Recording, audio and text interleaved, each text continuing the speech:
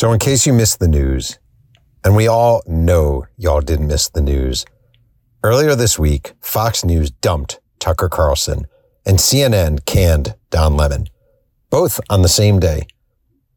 And while I'm not one to cheer a fellow human's loss of employment, in this case, I'm going to make an exception. While Tucker is obviously far worse than Lemon, both men excelled in the modern news phenomena that I absolutely hate, namely, telling viewers what they should think and reinforcing their audience's viewpoints. I mean, that's what cable news has done to us. We don't want to be challenged. We don't want to learn. We want to hear that our tribe is right and the other tribe is wrong, period. So while I'm probably being overly optimistic, I'm hoping that, just maybe, the departures of Carlson and Lemon symbolize a shift in this nation. And perhaps we all can, read a book or a newspaper article, and once again, formulate our own opinions.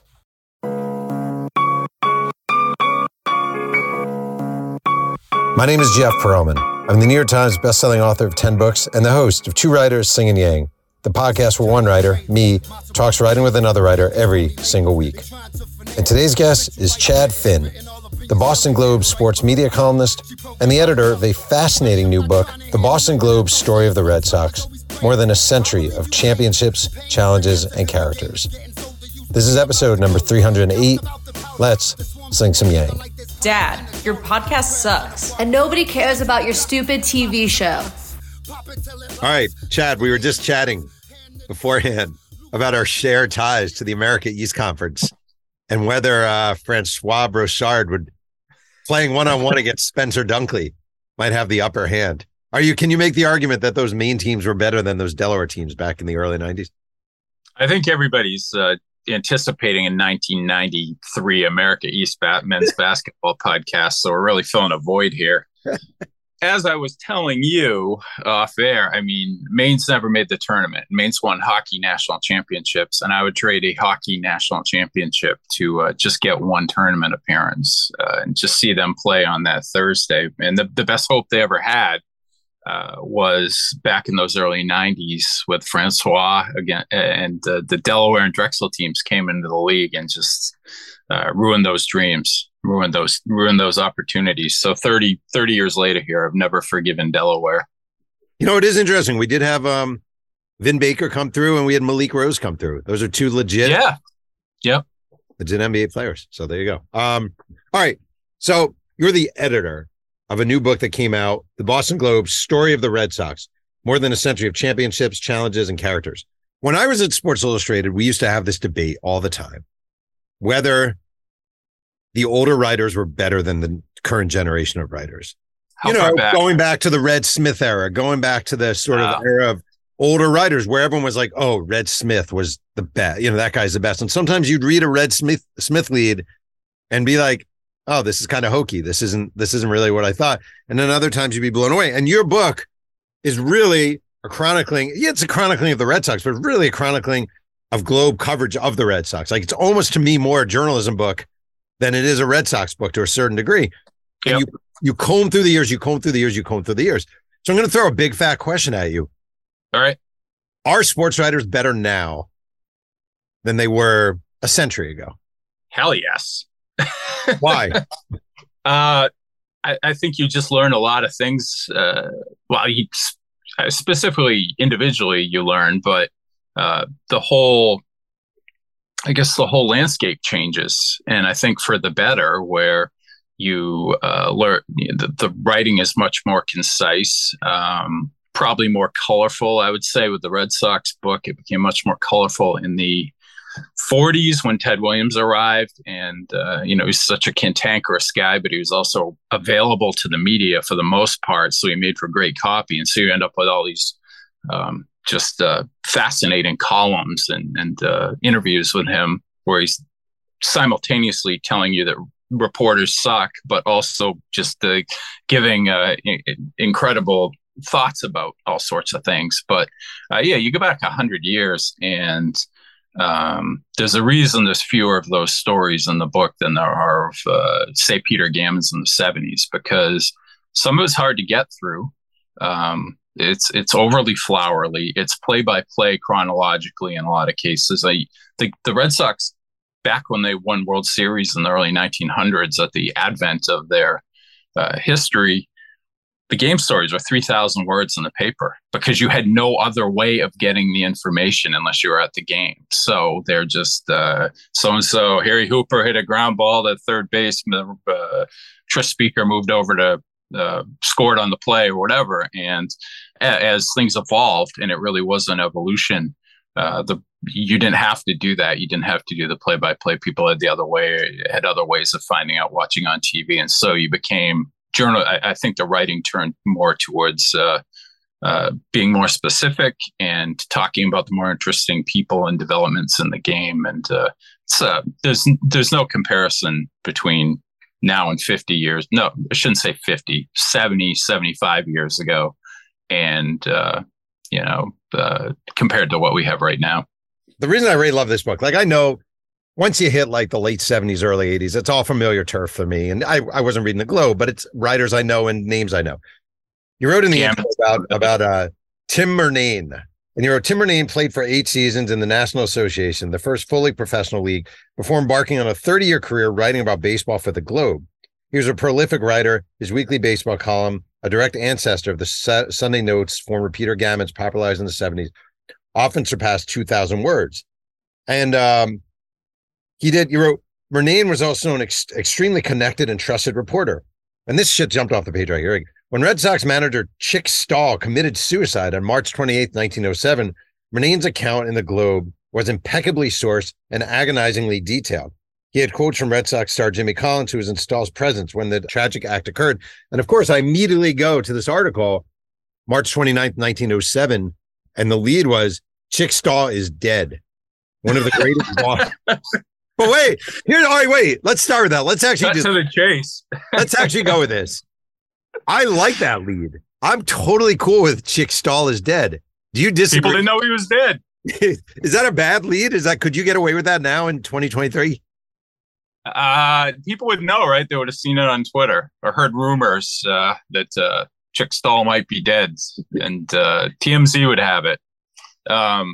No, it's not a bad lead, and that story's fantastic. And we're talking about how the writing's infinitely better now, but Murnane was great. His stuff, I think, for the most part, was really readable. That story, he had every detail in there about what his last words were, what he said, his frame of mind, things like that. And I just thought, I'd kill for that kind of access today. If something like that, God forbid, happened now, it would take a hell of a connected journalist and a real true insider, which is a word that always gets thrown around, and really very, very few people are actually insiders these days. And it would take somebody like that to actually get the details of what happened. And honestly, I don't know if the newspaper would publish as many specifics, or the website now would publish as many specifics as the Globe did in that story about what exactly happened, when Chick Stahl committed suicide. This is one of the craziest stories ever. I just want to read a little bit. Captain Stahl was about to start for morning practice at 9:50 when, alone in his room, he was taken with an insane impulse to end his life. Stepping into James Collins's room, which connected with his own, he drew forth a 4-ounce bottle of carbolic acid and swallowed nearly 3 ounces. Tossing the bottle readily available apparently back then. Hey, you go to the machine, you get your acid.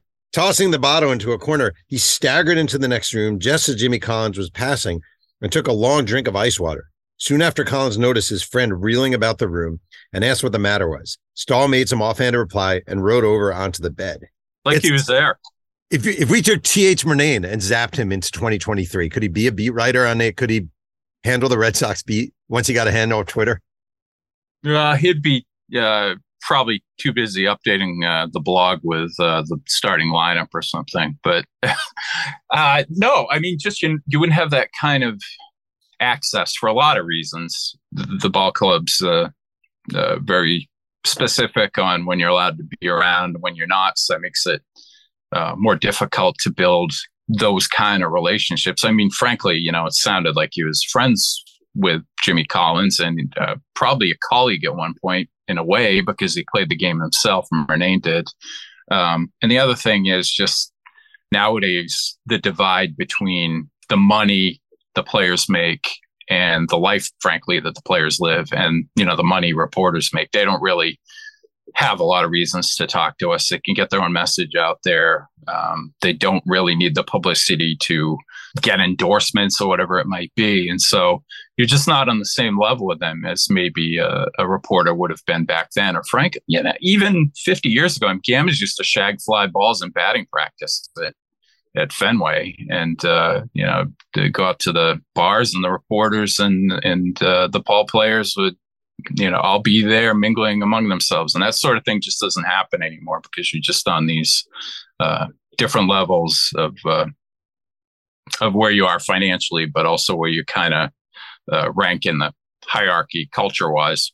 What would be the heyday for our profession as far as most respected, most access? Well, Bob Ryan got really mad in the press box one night covering a Patriots game because his Globe-issued computer wasn't working, which tends to happen. And he started yelling, "I can't stand these things anymore. I just want to go back to 1983 where everything was perfect." So I've always thought of 1983 as the heyday, just because Bob saw it that way. But I grew up a Red Sox fan. I started following the team in '78 when I was 8 years old, and reading Gammons in the Globe and Lee Montville in the Globe, and this great columnist, Ray Fitzgerald, who he has one of the stories in the book that I love the most. It's when Louis Tiant signed with the Yankees, and he ends it by saying he wants to go stick his head in an oven. Kind of captures the feeling of Red Sox fans at that point, too. You had great access. The possibility of building an actual trusted relationship with a player was much higher then. And being a newspaper reporter, the Globe had money, classified money, flowing in through the windows. You could go travel anywhere and cover whatever you wanted, and it could be afforded. And of course that has changed over the last 20, 25 years. So I would say late 70s, especially from the standpoint of the book and covering covering the Red Sox throughout the history, that would be where I would want to be. I just want to say the column you referenced by Ray Fitzgerald, November 14th, 1978, Tiant takes his act to the Big Apple. And he wrote, "This is no time for logic. This is no time to call Havana to find out if he's really 49 years old. This is no time to assume he was asking the Red Sox for an impossible contract, say Central America with a fence around it. You can have calmness and reason.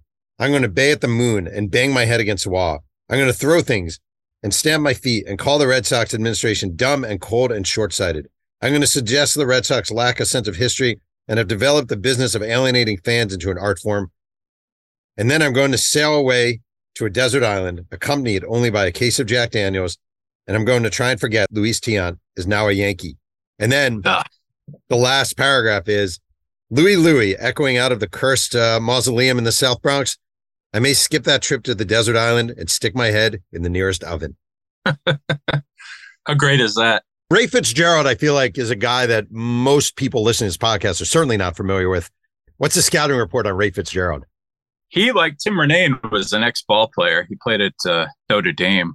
Basically, he was there late 60s through the 70s.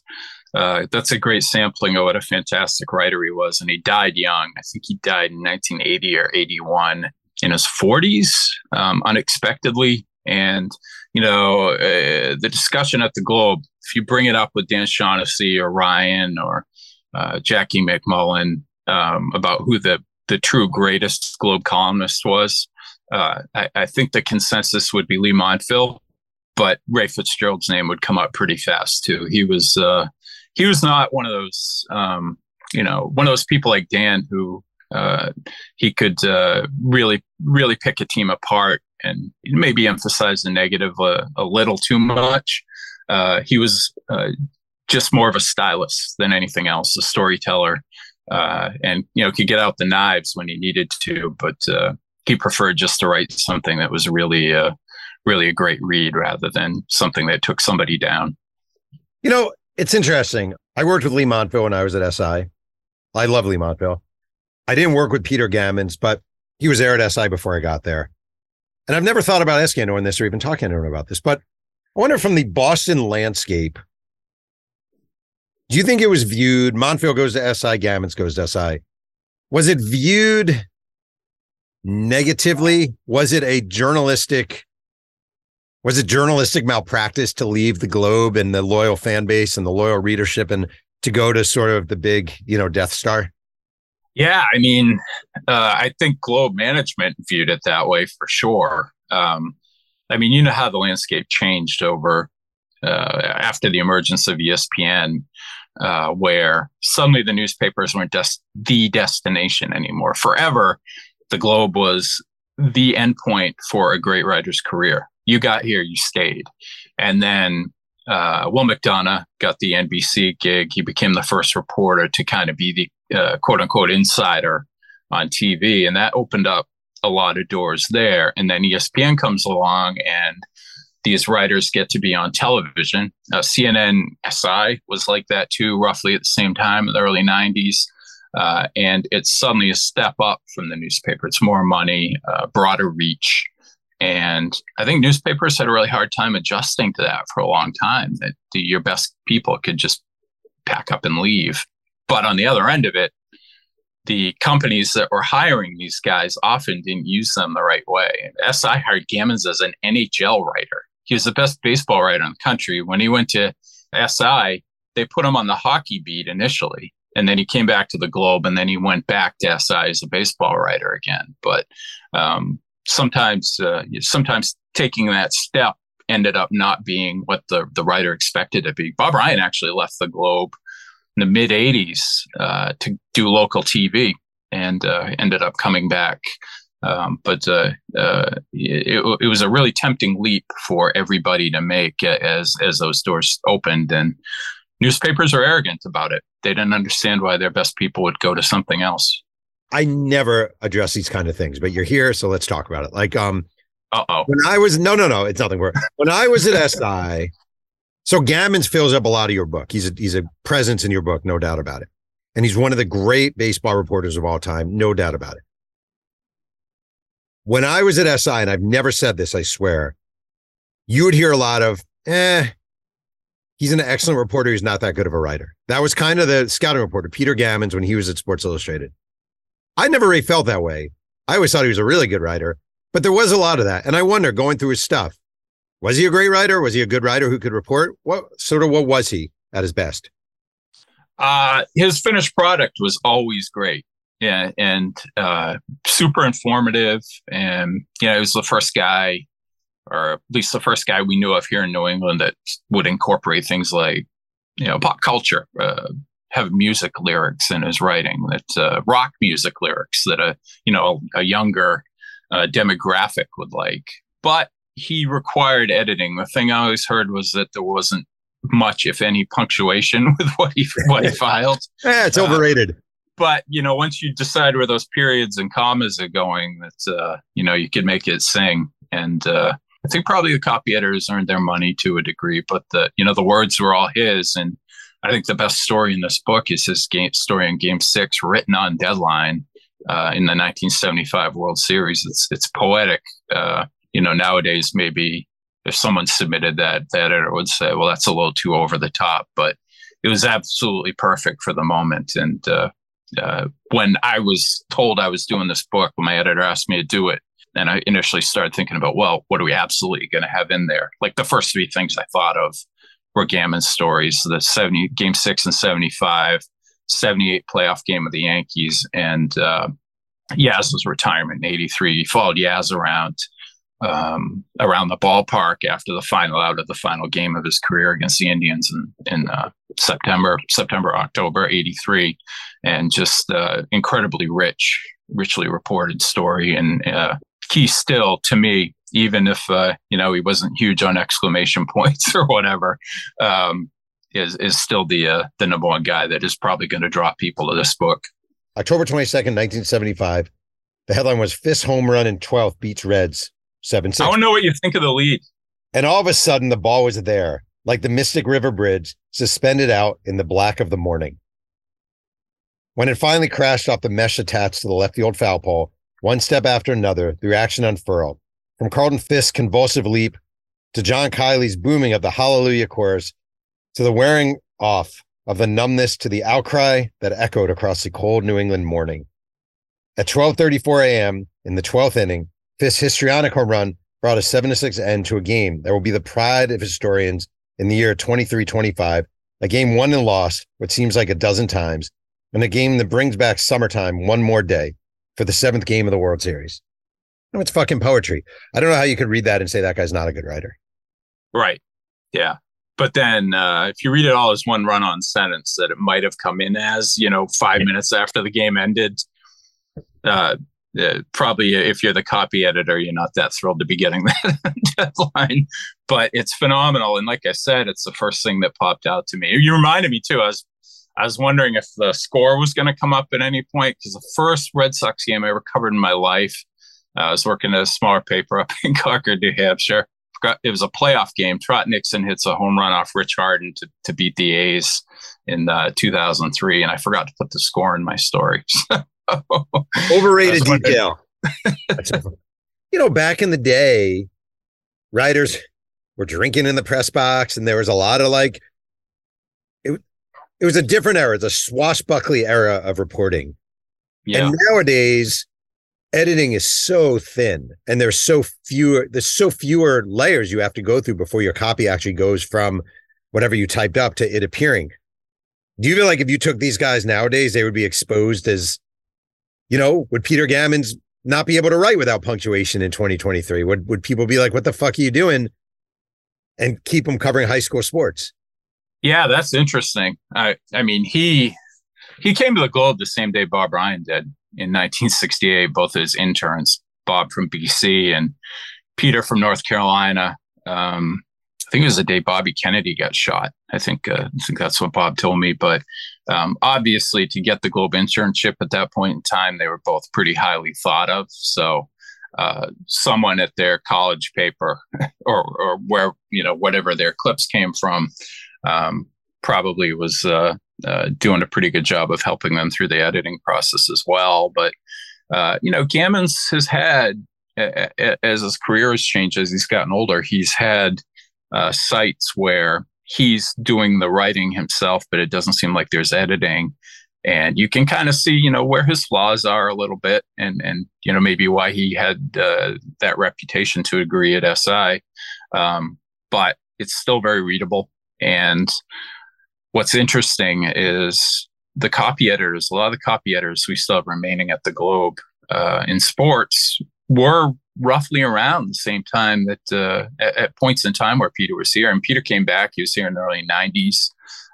And the couple of the lead guys on our copy desk have been here since the mid 80s. So I worry what happens when, the last of the veteran copy editors who really just have this incredible ability that I'm grateful for to either save your ass from a mistake you made or just make your writing a little bit better.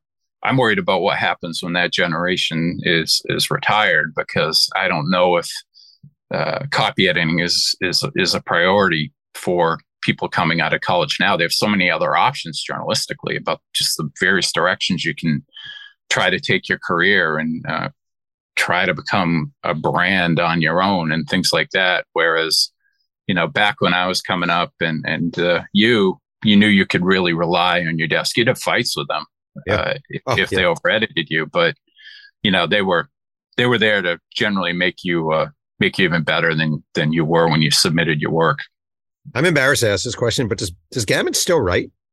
For The Athletic periodically. Yeah, he's I don't know if he's partially retired, but he was at Fenway yesterday for opening day. I think he's been there 50 years in a row now for opening day.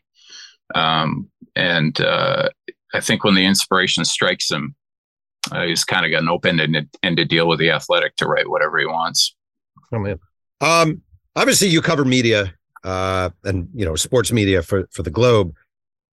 And I wonder, and I don't know the answer to this, back in the day, these writers, Bob Ryan, Peter Gammons, Dan Shaughnessy, these guys were known celebrities in Boston. They were known guys. Bob Ryan was an enormous deal in Boston, as an example. And they didn't have social media. They didn't have Twitter or Facebook, any of that shit. No. Are So they didn't have the benefit of social media, but they were huge. Are writers more known now than they were then? Are you more of a celebrity as a journalist now than you were then? I'll let you know once I have a book signing and whether or not anybody shows up. That'll be my gauge. I don't think so, even though there are way more opportunities now to get your name and face out there. Back in the 80s, go back to 83 and that year Bob Ryan referenced when his Dell wouldn't work.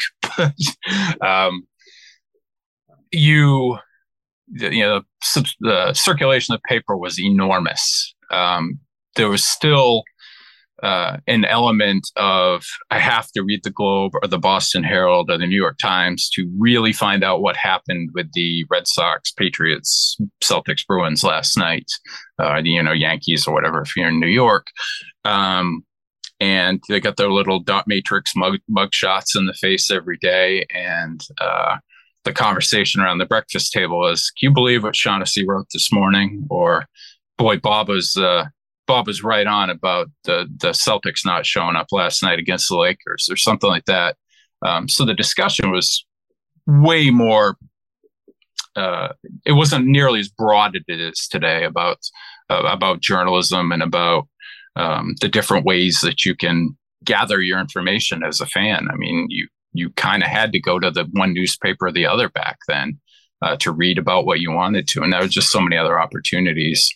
The other thing was, too, local television news was just those guys were celebrities.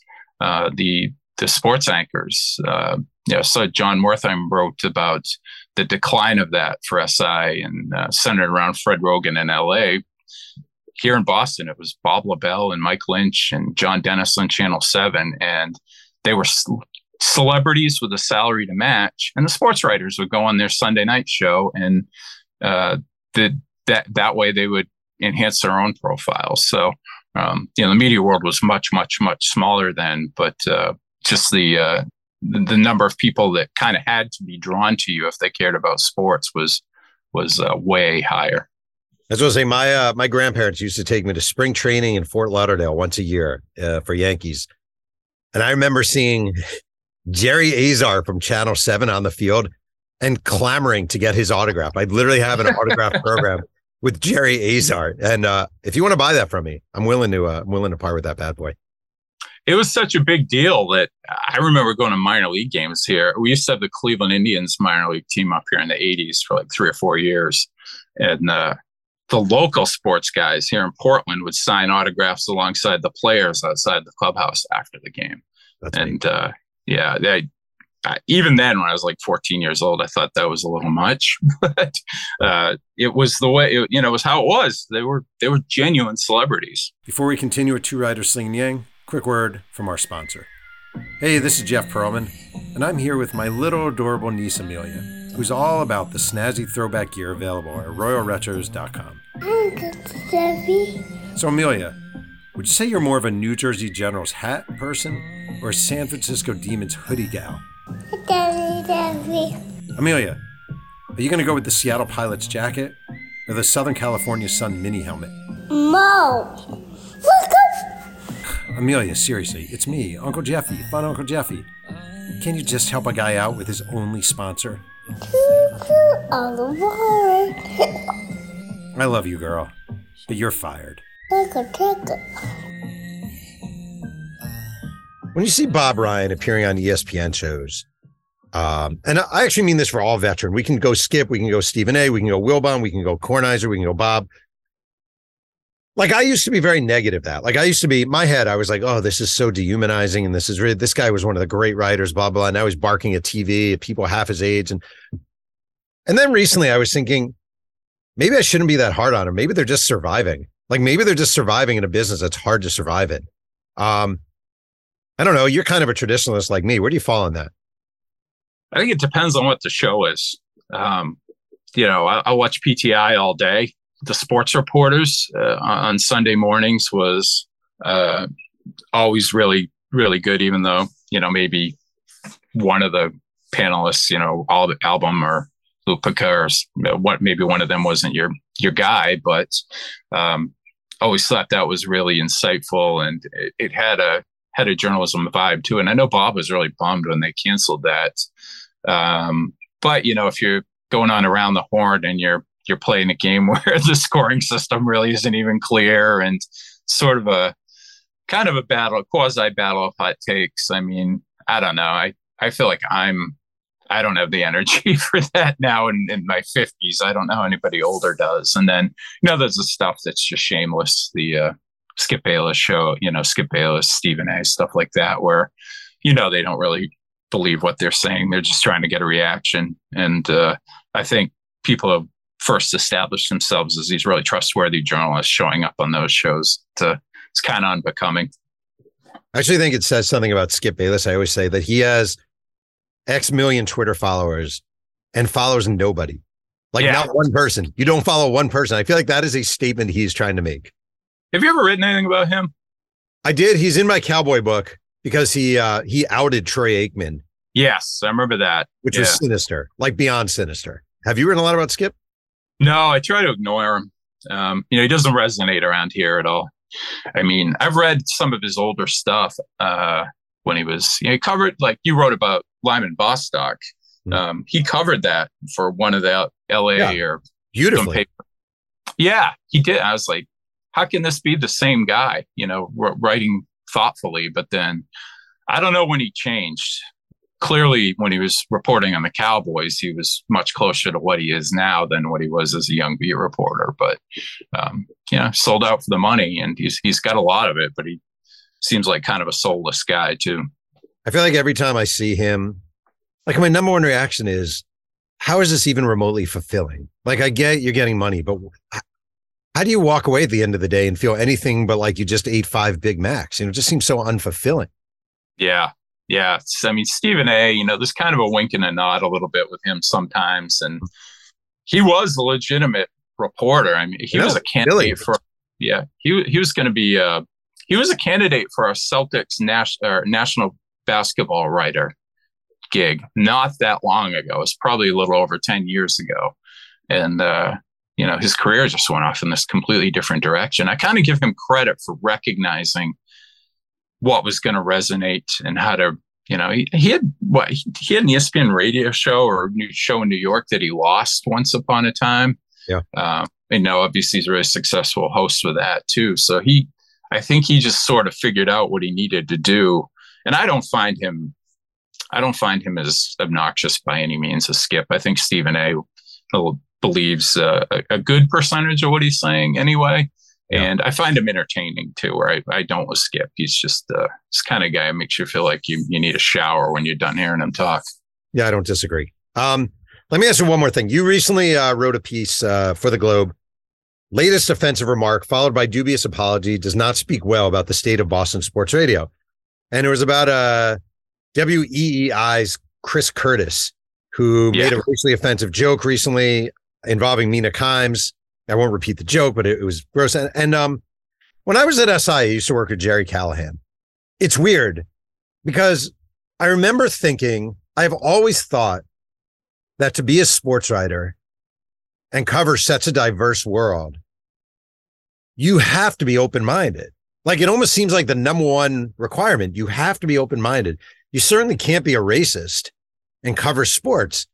And yet the more I would read about Jerry, and then the more I would read about WEI, and then seeing Jerry's tweets, I'm like, I can't believe this guy was ever in the business. I can't believe these guys are in the business. I don't know how they even look at Black athletes or athletes from different countries and see what they see. What am I missing? Well, Jerry's just to the right of Newsmax now. That seemed to evolve isn't the right word by any means, but it just seemed to get louder and louder with him over the years. They had, it was 20 years ago, he and his co-host at the time, John Dennis, made a quote unquote joke on the air about gorilla escaped at the Franklin Park Zoo up here. And they compared it to a Metco kid waiting for the bus. And Metco's low income kids, you could kind of, the parallel wasn't their intention was not difficult to solve, and they ended up with, I think, a 2-week suspension. May have been increased a little bit after that, but it's been going on for a long time. But I think he masked it for quite a while when he was a writer. I mean, he was a tremendous columnist at the Herald. I found it funny, I always thought his SI pieces were terrific, but he always used to gripe that they edited him a lot. And I know that was how things sort of worked at SI. Things could be over edited and everybody had to put their fingerprints on it. But I also took that to mean with him that maybe his stuff wasn't as great as he thought it was. But yeah, he just revealed himself more and more over the years as someone whose opinion you really didn't want to hear about anything anymore. I look back and think we had one black writer on staff, Phil Taylor. We were all white and we hired Jerry Callahan. And I just think that's an indictment of the era, that we had no diversity on that staff. And we had a guy who's just revealed himself to be a really ugly fucking human being. And it makes me sad because he seemed like a nice guy to work with. And just, you're like, what happened to these people? I mean, I don't know. I mean, that core belief had to be there all along, right? Sure. I mean, I know a lot of people have been kind of brainwashed in these last, 6 to 8 years, but, I feel like there's at least got to be a little nut of that inside you for it to sort of turn into what it's turned into with him. And, he's not relevant anymore around here, just with the, particular small, especially in Massachusetts, small subset of people who see the world through the same awful glasses that he does.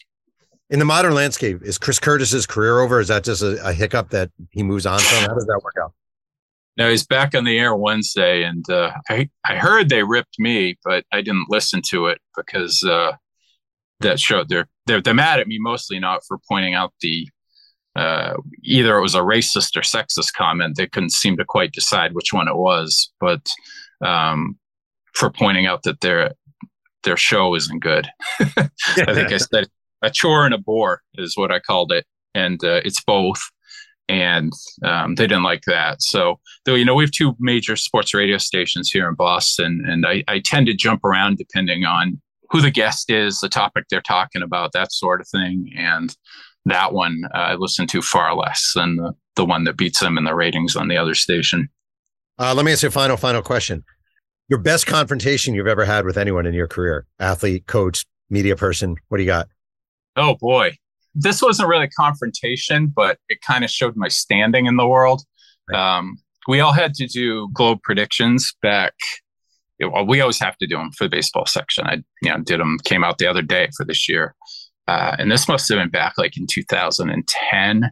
And, I wasn't around the clubhouse much. I was mostly writing online. We were still kind of trying to figure out how we were using our website and defining the roles there. And, so I basically wrote online columns. And but my predictions ended up in the paper with all the other beat writers.